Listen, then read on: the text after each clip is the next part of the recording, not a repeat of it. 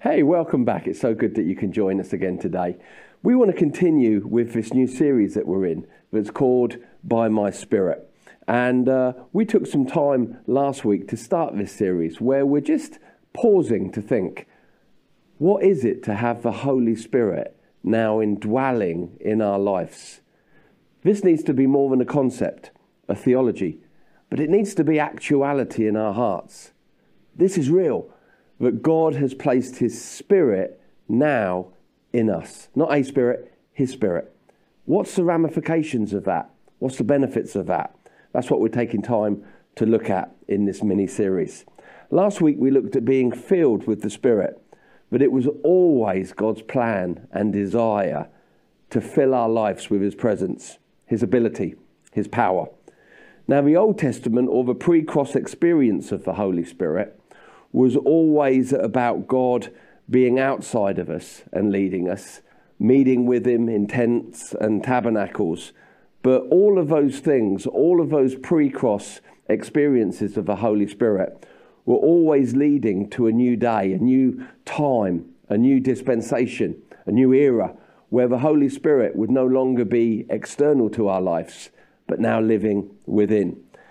Then we looked also at the coming of the Holy Spirit.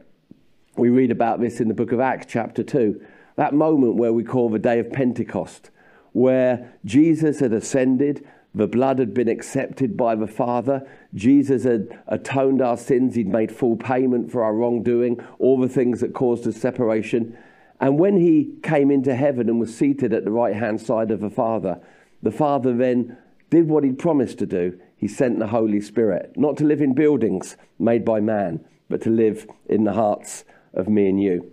We established that the Holy Spirit is the one who causes us to be born again. Our new birth into the kingdom of God comes from being not born of the flesh, but being born of the Spirit. We also know that it's the Holy Spirit that seals our lives. The Bible says until the day of our redemption. It's the Holy Spirit who regenerates our lives. He's the one that causes the old creation to fully become the new creation. But it's also the Holy Spirit who desires to fill our lives. And we read about that in Ephesians 5:18. But he doesn't want us to have one experience of being filled by him, but rather a continued experience of being filled.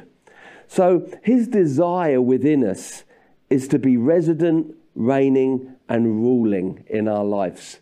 Don't you love those 3 R's? Resident, reigning, and ruling. He doesn't just want to live within us. He wants to rule and reign and reside in our lives. Because you can have the presence of somebody in your home, but that's very different to a person residing in your home. When a person is present in your home, you can lock them in a room. You can say, you need to stay in this one room. But when a person resides in your home, they have access to every place, every room, the loft, the basement. The Holy Spirit doesn't want to just live in us, but he wants to reside, rule, and reign. So the Holy Spirit doesn't want to be inactive in our lives. He doesn't just want to be the one who seals us, the one who's present with us with his indwelling presence. Rather, he wants to be active, busy, helping us to transform into the likeness of Christ. Now, many Christians sadly settle for him just being present. And that's such a shame because God intended so much more when he sent his Spirit to live in us than him just being present within us. We see this in the early church. When you read through the epistles, those moments after the book of Acts, those moments after the Holy Spirit was poured out on the church, God's people, we see that they were being led, they were being empowered, they were laying hands on the sick and the sick were being healed. They were casting out devils, they were casting out demons. They were being inspired and prompted by the Holy Spirit. That's the picture of what God wants you and me to experience today. Because the good news is the same Holy Spirit that rose Jesus Christ from the dead, the same Holy Spirit that led Peter and Paul in their endeavors of faith, is the same Holy Spirit who now lives and resides in us. Now, he came for a number of purposes, and so many purposes it would be a long series if we tried to cover them all. But he came to empower us, he came to transform us into the likeness of Christ, he came to comfort us in times where we need comfort, he came to help us and assist us. He's the helper that Jesus referred to when he was teaching the disciples of his coming, but he also came to lead us. And this is what I want to concentrate in our time together today, on the aspect of the Holy Spirit who is now present within us, not being inactive, but daily leading us in successful paths and godly ways.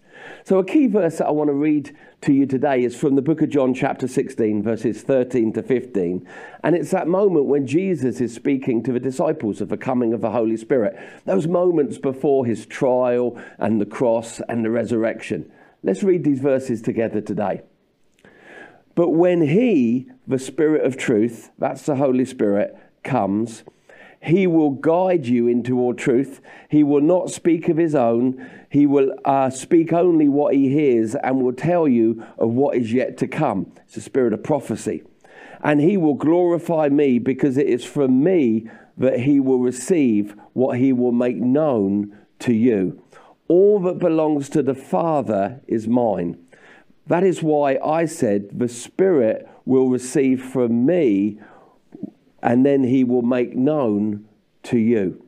So in these incredible verses, we see Jesus saying that the Holy Spirit is coming to guide us, to guide our lives. Now that word guide is a Greek word, hodizio, and it also means to lead. It could be either or. Jesus is saying that when the Holy Spirit comes, he will guide you into all truth.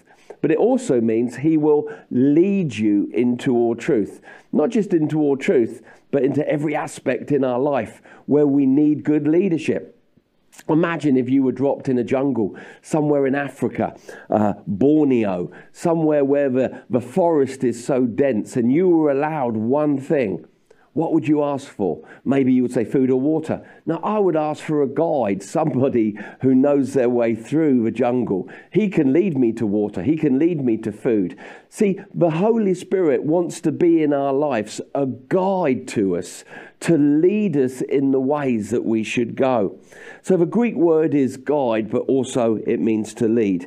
He will take the role of leading us. He wants to sit in the driver's chair of the car that now belongs to God. We said that last week, didn't we? That at salvation, the car of our life becomes God's. But what we've got to learn to do is get out of the driver's chair into the passenger chair and let the Holy Spirit, God's Spirit, be the one who now causes direction, success, and the route that we take in life from within us. See, the Old Testament, we read about God leading people very much externally by the law. But in the New Testament, we read how the Holy Spirit now guides us internally in accordance and agreement to the word, but it's no longer us being led from external law, but rather internal dwelling presence of God's own Spirit. Now, Spirit-led is also an evidence and a demonstration of us now being God's children. It really is. And the Bible says this really clear. Let me read you these verses here. But are wonderful verses when it comes to the Holy Spirit. And we find them in Romans 8, chapter 8, verses 9 to 14. Let me read these verses to you. You, however, are not in the realm of the flesh any longer, being soul-led, but you're now in the realm of the Spirit. You're in the day of the Spirit. If indeed the Spirit of God lives in you. And if anyone does not have the Spirit of Jesus Christ, they do not belong to Christ. So God's Spirit in us is actually the evidence of us now belonging to God. That's why it's strange when some Christians say, are you Spirit-filled? Are you a Spirit-filled Christian? Well, when you read these verses, there's only one variety of Christian, one variety of God's family, those who were born of the Spirit, who have Jesus now living in them. It says, let me read it to you again, and if anyone does not have the Spirit of Christ, they do not belong to Christ. But if Christ is in you, which he is, then even your body, even though your body is subject to death because of sin, the Spirit gives life because of righteousness. And if the Spirit of him who raised Jesus Christ from the dead is living in you, which he is, he who raised Christ from the dead will also give life to your mortal bodies because of his Spirit who lives now in you. Therefore, brothers and sisters, we do have an obligation, but it is no longer to the flesh to live according to the carnal desires of a self-life that we had outside of God. For if you live any longer according to the flesh, you will die. But if by the Holy Spirit, who's now living in you, you put to death the misdeeds of the body, you will live. Now here's the statement that I want to end with as we read these passages of Scripture. For those who are led by the Spirit of God, who's now within them, are the children of God. Those are powerful verses, aren't they? But teach us a number of things. Number one, here Paul recognizes the old former Adam-related life that we had before we were born again. And he calls that the flesh. He calls that the old self-life. And what he's saying in these verses is we were once in Adam. We were once led by the flesh, our soulishness, our selfishness. We were the government of our own life. But now Paul says it's changed. You're no longer to be led by the flesh, you outside of God, but now you're to be led by the Spirit, by the Holy Spirit, who's now living in you, that you received when you were born of the Spirit. Number two, his Spirit now within us always leads us in God's direction, and that's always the way to life. The Holy Spirit in you will always cause you to walk away from things that are death and towards things that are life. Remember what Jesus said. The thief comes to kill, steal and destroy, John 10. But I have come that you would have life and abundance of life. So when the Holy Spirit is leading us from within our lives, the directions he causes us to go in are always towards life and life abundant. Now, the third point that I get from those verses is that those who allow their lives to be led by the Spirit are those who are living like God's kids. Remember what it said in that final statement of the verse, that those who are led by the Spirit are children of God. When we allow the Holy Spirit to lead our lives, we demonstrate to those who are watching, principalities and powers, earthly friends and family, that we are children of God who have Christ now living in us. So it's key that we understand these two leaders in our lives. That there was a time before that we were Spirit-led where we were led by a former leadership, which was us. We were in control of our life. We had a sin nature within us. We wanted things that benefited us. Everything that we did, every decision we made, normally led to death because it was a selfish, self-led, soulish, flesh leadership within us. But when we were born again, God placed a new spirit in us. Remember the verses from Ezekiel. I will take out an old heart, give you a new heart. I will put my spirit within you. Now, when the Holy Spirit comes into our life, we then have a choice. Now, God always gives you choice. He gives you a choice to receive him or reject him, to walk in his ways or to walk in your own ways. And with the Holy Spirit now living in us, God again gives us a choice. We can continue, let's call it business as usual, to walk in the ways that we always walked before we belonged to God, before God was living in us, and keep on going through the perishing circles that never really go anywhere good for us or for others. Or we could say, Holy Spirit, you now live in my life. You haven't come to be inactive, but you want to lead me in better ways and on better pathways. Now, there's going to be a reaction in your life when you decide to let the Holy Spirit be the leadership of your life. Remember, one of the reasons the Holy Spirit has come is to lead you and guide you into all things true. Now, imagine with me the reaction of an everyday office. But maybe you've worked in an office for 57 years, 58 years. You've been in charge. Everything the office did was down to your decision making. Suddenly you hear that the company has been taken over by a new owner. This is just a parable, an imaginary story to just look at what we're dealing with today. But all of a sudden you've been leading this company and you get a memo, an email. The company's now been bought out. You have a new owner and he's sending a new manager today. And all of a sudden, you've been leading this company, your life, for 57, 58 years. And all of a sudden, a new boy comes in to the office. The owner of the company brings this new man in and says, from this moment, he's in charge. The good news is you're not sacked, but you're no longer in charge. You're no longer the key decision maker. Your role is to now outwork the direction that this new man brings to the company.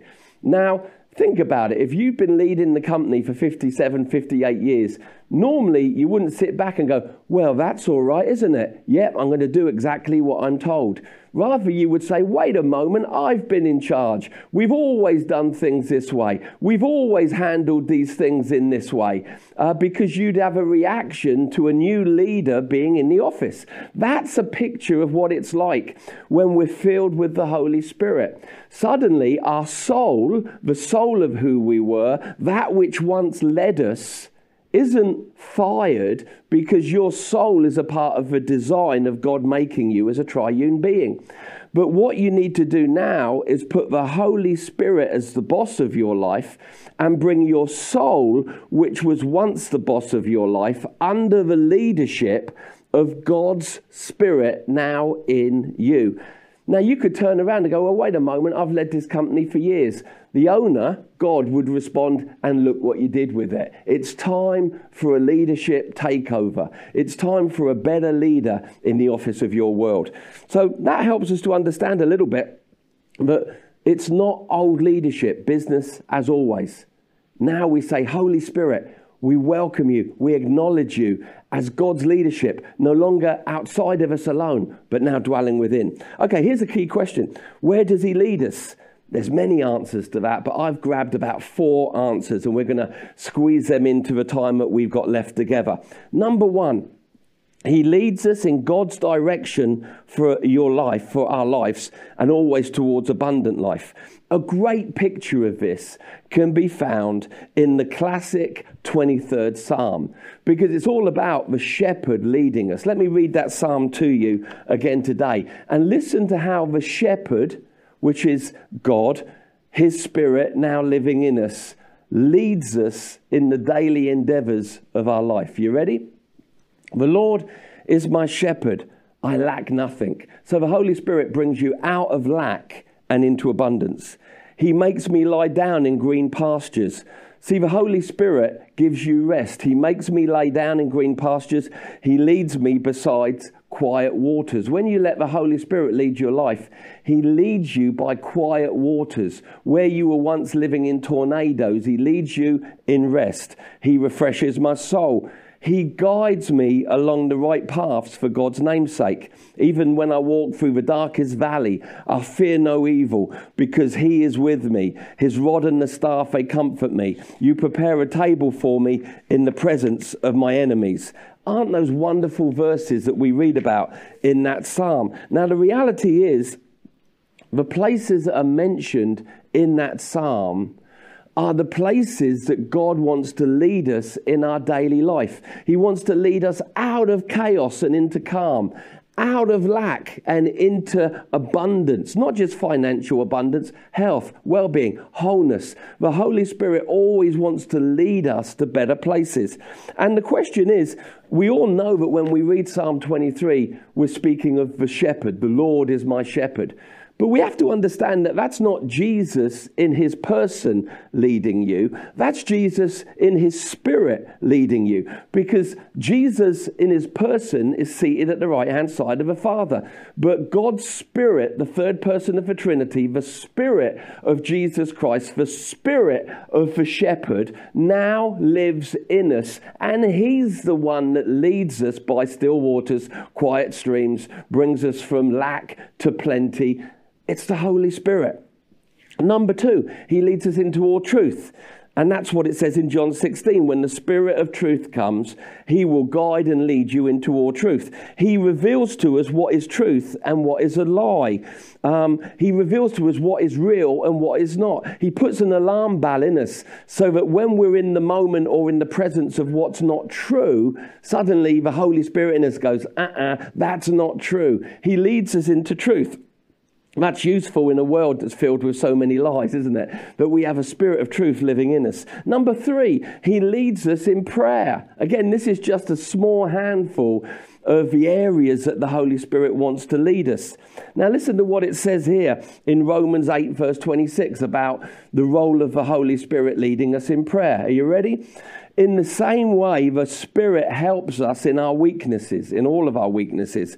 We do not know what we ought to pray for. The Spirit himself intercedes for us through wordless groans, and he who searches our hearts knows the mind of the Spirit, because the Spirit intercedes for God's people in accordance to the will of God. This is so powerful, isn't it? That we've got the Holy Spirit in us. This is a subject in its own, but let's just skim over it just to rejoice in the fact that the Holy Spirit is in us to lead us into successful prayer. Successful prayer with our natural language from the country that we were born in, but also successful prayer with our heavenly language. You know, we're a Pentecostal people. We believe in speaking in tongues. We believe that God gives another language to his people to enable us to pray in intercession, but also to pray effectively.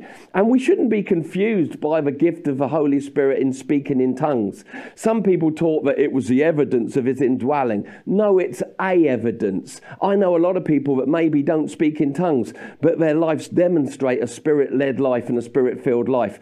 But I know others who speak in tongues, but they also speak in gossip as well. It's not the only evidence of the Holy Spirit dwelling in you, but it's a powerful gift and tool that enables us to pray effectively. I love it when I'm in a moment, I'm sure you've been in a moment like this, where you just don't know what to pray, a situation, a circumstance, you don't know what to pray. And all of a sudden you ask, Holy Spirit, help me to pray. And then you have the perfect prayer to pray. He's helping you in your weakness. But also, in times when I don't know what to pray, I pray in the heavenly language that I got when the Holy Spirit came to live in me. Don't be confused about the heavenly language, speaking in tongues. Remember, the Holy Spirit is a person. He's not a mute person. And the Holy Spirit now living in you wants to be able to speak through you. That's the prayer language. That's speaking in tongues. When you allow the one who's present within you, the Holy Spirit, you give him the ability to pray through you things that you don't understand. We need to do a whole teaching on this, but I'm sure that you get the point.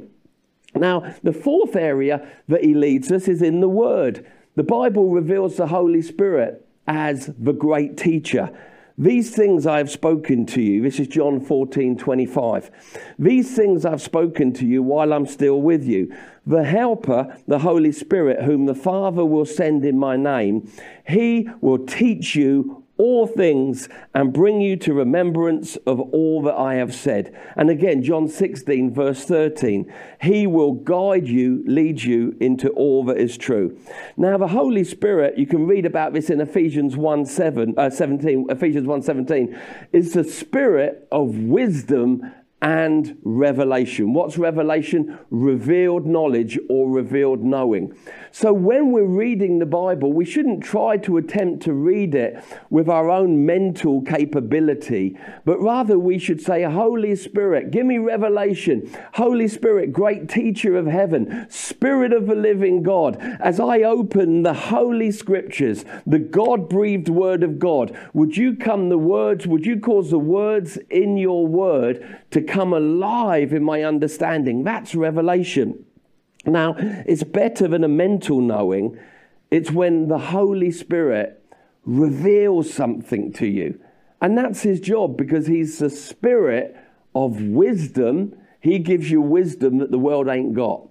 And he's the spirit of revelation. He causes the things that you're reading that are God-inspired to be revealed to you in a way that causes your life to be transformed, renewed, empowered, enlightened.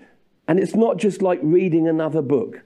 So this is exciting, isn't it? These are just some of the things that the Holy Spirit wants to be doing in our lives. So many things concerning why he's come. But it leaves us with one key question that affects us all. You ready for it? Will you let him? Because you can have the presence of a teacher, someone that wants to empower you in prayer, someone that wants to lead you in your life.